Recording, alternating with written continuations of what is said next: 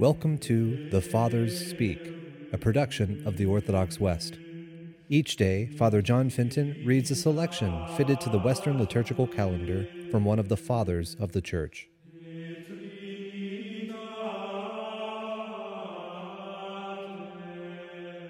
From a homily by our Father among the Saints, Leo the Great.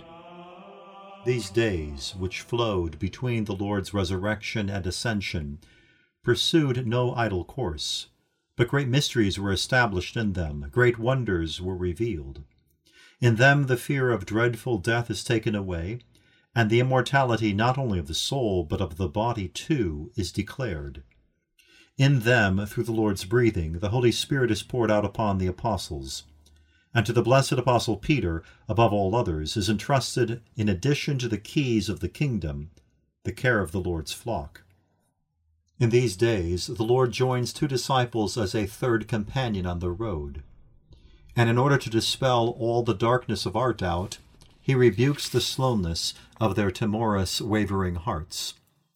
Then their hearts are enlightened, and conceive the flame of fire. Lukewarm no longer, they blaze up as the Lord expounds the Scriptures. In the breaking of the bread also, the eyes of them that sat at meat are opened. Far more blessed is this revelation, showing them the glory of their nature, than was the opening of the eyes of our first parents, bringing them the realization of their guilt. But among these and other miracles, when the disciples were harassed with timorous and troubled thoughts, the Lord appeared in their midst and said unto them, Peace be unto you. Lest the thoughts that they were pondering in their hearts should remain, for they thought that he was a spirit, not a real body, he rebuked these thoughts that were opposed to the truth.